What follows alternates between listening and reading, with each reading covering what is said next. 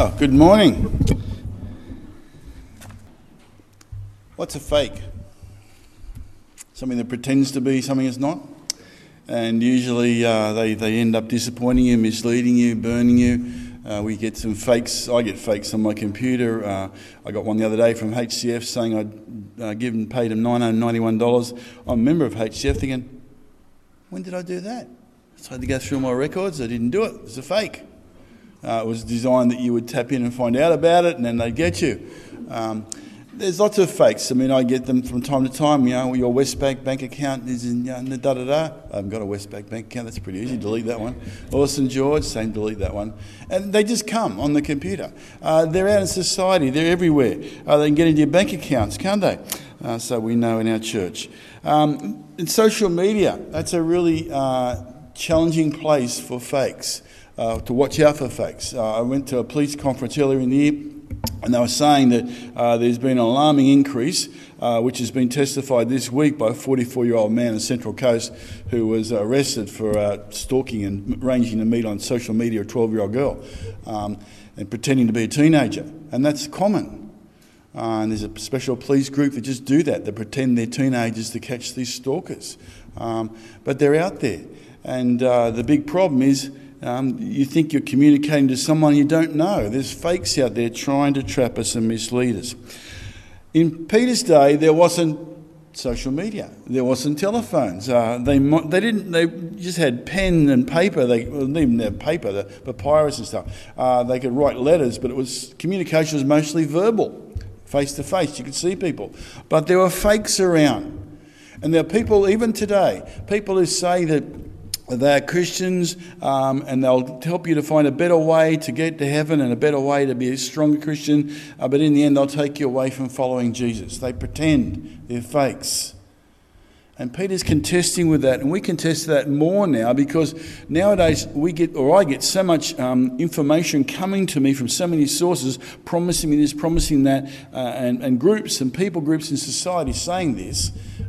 You sort of think, well, what is the right way for me to live as a Christian? What is the right way for me to grow as a Christian? And Peter challenges that. He comes and points the right way here because he's got false apostles, people who are saying they have God-given authority and have been sent by God with a message, but it's a false teaching, he says, and they're producing false disciples. And that really is a problem. And he talks about them teaching made-up stories that are not true. And he'll tell us what's true. You see, Peter, in the beginning of 2 Peter chapter 1, Simon Peter, a servant and apostle of Jesus Christ. Peter was a fisherman called by Jesus to follow him. In Matthew chapter 1 is recorded. And he was told that he would become a fisher of men. He was with Jesus 3 years. And at the end of that time, when Jesus rose from the dead, Jesus told Peter to feed my sheep, and also told Peter before he died that Peter will be the rock on whom I build my church. Peter had an important role. And he describes himself as a servant, someone who's a willing disciple who's out there serving others by making sure they know what is the gospel, what is the true message about Jesus. He's one of the 12. Chosen disciples. He was there commissioned by Jesus when Jesus rose from the dead, and at the end of Jesus' time on earth, he commissioned Peter and the other disciples. And so he's a direct source of the gospel. He's a direct source of the message of Jesus. And that's why he's writing this letter recorded for us. And he says in verse 2, grace and peace be yours in abundance through the knowledge of God and of Jesus Christ our Lord. Grace is God's generous heart, who treats sinful men and women as he lovingly wishes rather than as we actually deserve. He doesn't punish us. And the result of God's grace is his rightful anger towards our disobedience is appeased by Jesus' sacrifice. And we now have peace with God. And knowledge is mentioned continually through this letter. It's a very prominent theme because Peter's combating false and dangerous teaching. And the best way to do that is to state what is true knowledge, what is right. You see, Gnostic teaching at that time, and even today, a Gnostic teaching sort of says we've got special insight, special revelation. You needed to be saved. You needed to grow as a Christian. You needed to be doing things as a Christian. You need what we have. And Peter will take that up. He'll talk about knowledge many times. And firstly, in verses 2, 3 and 8, the word translated knowledge in the English here is actually the Greek word epignosis. And that means it's knowledge of God and of Jesus coming to us. It's a gift, initial gift, and it's that free grace that comes to all true believers. You and I didn't find God, He found us. He revealed to us who He is and who His Son is. And so this new teaching that the others are bringing along is actually causing the Christians to doubt, saying, well, maybe we need more, maybe we haven't got it right. They're not sure of their standing. And Peter's saying, no, you've got it right. You've been given the knowledge in the beginning. Don't move away from that. And then he talks about another knowledge in verses 5, 6 and chapter 3, verse 18. This word he uses here is gnosis, which distinguishes from knowledge given and knowledge that's gained. And here he's talking about gaining knowledge or growing in knowledge. And it's talking about as you live out the Christian life, as you have this knowledge by which you then have faith, now you have to gain this knowledge, and we'll look at that in a moment. In verse 3, His divine power has given everything we need for life and godliness. We don't need extra stuff. We've got it in what we have in Jesus Christ. And God calling us, and God's committed to us, He can be relied upon. Everything we need, He's provided all we need. There is no secrets that we need to know about. Verse 16a, Peter talks about these secrets. He says, for we did not follow cleverly devised stories. That's what he's calling this false teaching, all these secrets, all this extra knowledge. Cleverly devised stories to mislead them. When we told you about the coming of our Lord Jesus Christ in power, but we were eyewitnesses of His majesty. Peter was an eyewitness. He was an eyewitness through Jesus' life and the miraculous things He did, the way He confronted evil, the way He healed. He was there at the Transfiguration when Jesus was up on the mountain and God spoke out of heaven and said, this is my Son whom I'm pleased with. He was there. He was an eyewitness of Jesus' death on the cross. He was an eyewitness of Jesus' resurrection from the dead. An eyewitness. And so he can be relied upon. Verse 4. Through these he has given us His very great and precious promises so that we can participate in the divine nature, having escaped the corruption of the world caused by its evil desires. The word corruption of the world, corruption stands out at me. It doesn't say the world's bad. If something's corrupt, it's inherently bad. It's totally bad. It's not just skimming over a little bit of bad. It's all bad. It's no good for you. It's corrupt. And he's talking about these precious promises to participate in the divine nature. God working in us. God living in us by His Spirit. Maybe Peter's recalling when he heard Jesus in John chapter 14, verses 15 to 17. Jesus said that He's going to send the Holy Spirit when He goes into heaven. The Holy Spirit will come in them and teach them in all truth and help them to live out as followers of Jesus Christ. Peter's remembering that, the divine nature, the Holy Spirit coming to live in us. And to me, this next part is the real rubber hits the road. Verse 5, for this reason make every effort to add to your faith.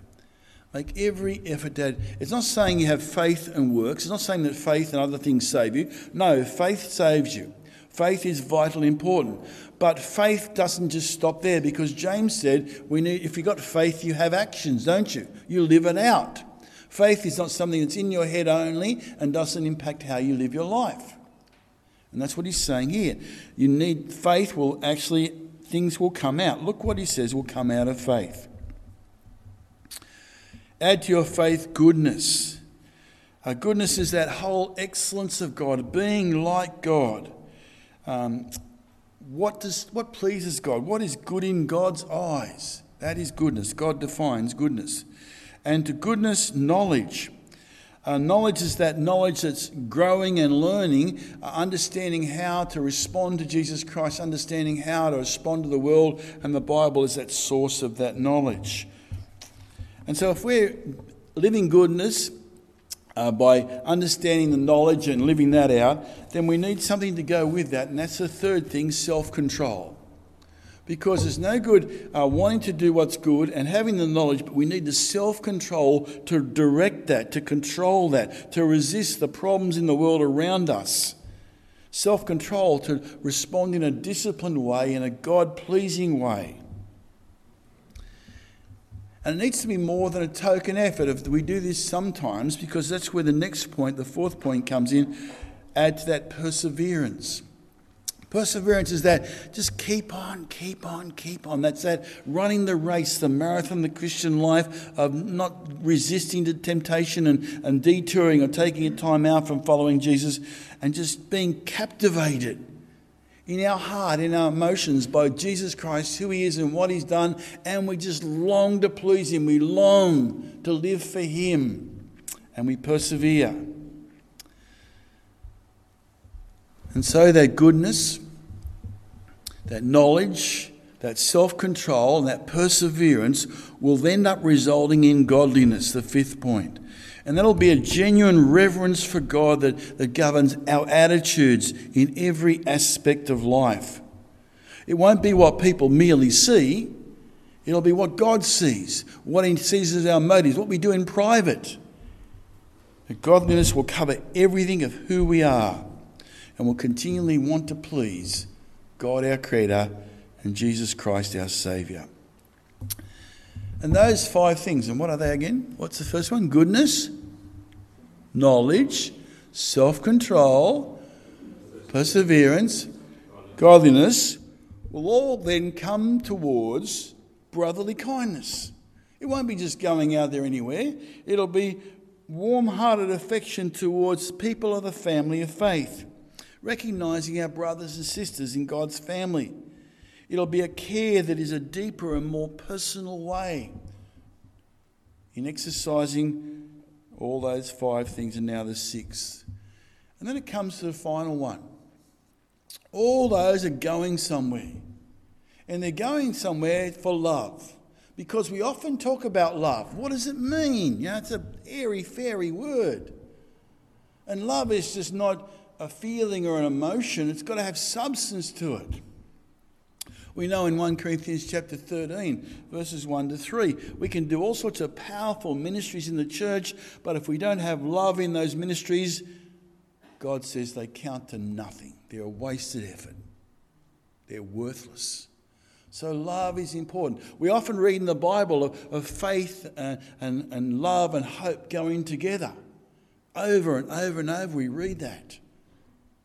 And here we're actually starting to see what love is going to look like, where it's going to be coming from, where it's going to be grounded in, as we reach this seventh point.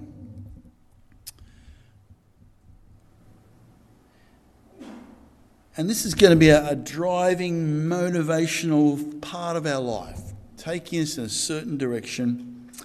And verse 8, it's important we do this. Look at verse 8. For if you possess these qualities in increasing measure, not just you've got them, but increasing, growing, they will keep you from being ineffective and unproductive in your knowledge of our Lord and Saviour Jesus Christ. Knowledge, that revelation at the beginning of knowing who Jesus is and what he's done, your response of faith. Now to be productive in that, you need these 7 qualities, and you need to be increasing in them, growing in them. Otherwise, you're going to be unproductive. You can be doing things in the church, you can be doing things for Jesus, but if they don't have these 7 things here, it's not worth it. It's not pleasing to God. It's not pleasing to Jesus. These are vital. And it's part of who we are as a church. I mean, our mission, we say, is to connect, to build friendships, to grow in Christ, to commit to making disciples. We've already realised we need to keep growing in Christ. Here's telling us how.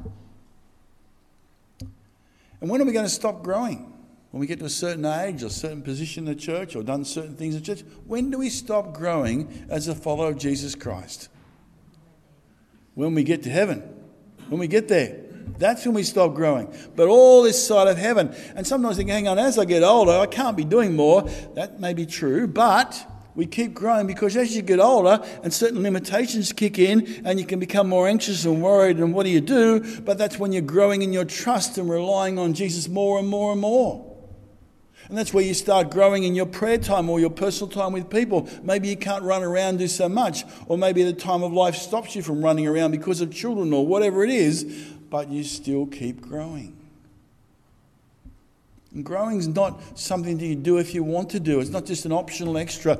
It's an important and vital part. If we're not growing, the corruption of the world around us threatens to overtake us. We need to keep growing. And these 7 ways are ways to keep growing and stop being ineffective and unproductive. So he says in verse 9, he talks about being nearsighted and blind, people who close their eyes to the truth. And then he goes on in verse 10 to talk. Let me read it out. Verse 10. Therefore, my brothers and sisters, make every effort to confirm your calling and election. For if you do these things, you'll never stumble. You receive a rich welcome into the eternal kingdom of our Lord and Saviour, Jesus Christ. Make our election and calling sure. Because you know why that'll be sure? We'll know in ourselves, but other people will see that we belong to Jesus. We're living out the life of following Jesus. We're doing, our motto is living lives for Jesus. We'll know it, other people will see it. That's how our election sin is sure, not that we some stamp, but living it out. And Peter goes on in verse 12 to say, he's reminding of these things. Verse 13, refreshing your memory. Verse 15, always be able to remember. To Peter, these things are vital. These 7 qualities are vital that Christians recognise them, not just recognise them, but actually make them a priority and go and do them. Now, you and I can recognise them this morning. We can walk out the door and 5 minutes later we can forget them. How are we going to remember them this week? You know, the old way used to be write them on a bit of paper, put them up somewhere. You can do that. You know, I've heard the stories. You put them on in the mirror where you have a shave in the morning, or do your teeth, or you put them up, where you do the washing up, or where you eat your food, or somewhere where you go and sit. You put them up, or you can put them on your phone if you want to be technical. But there's something that we need to keep looking at and keep saying, hey, this is important. And keep growing in, because we don't want to be overtaken by the world around us and become lukewarm to following Jesus. We don't want to take that detour or be distracted. We want to keep growing in him. And it'll be good to us. I know, you ever felt lethargic and worn out and run down and stuff? Or have you felt bursting with energy and ready to go? Which one would you rather be? Bursting with energy, ready to go. I think it's the one we'd all want. And these will help us to do that. In our life with Jesus, we'll be fired up when we keep these as a focus. Well, it's a challenge, isn't it? A challenge for all of us. I've got a lot of growing to do. We've all got a lot of growing to do. Let me pray. Thank you, Heavenly Father, for showing Peter these truths. Thank you for passing them down to us. And Lord, we want to be people who so value Jesus, so treasure him. We want to live our lives for him. We want to please you. And Lord, we don't want to be distracted away by the world around us. Help us to be people who in our faith understand what is goodness, understand about how we get knowledge and grow in it, understand the importance of self-control and to persevere, and that we might be godly in all that we do, and that we might show brotherly kindness to those around us, which then grows to real, true Christian love. Help us to be those people, Lord. Amen.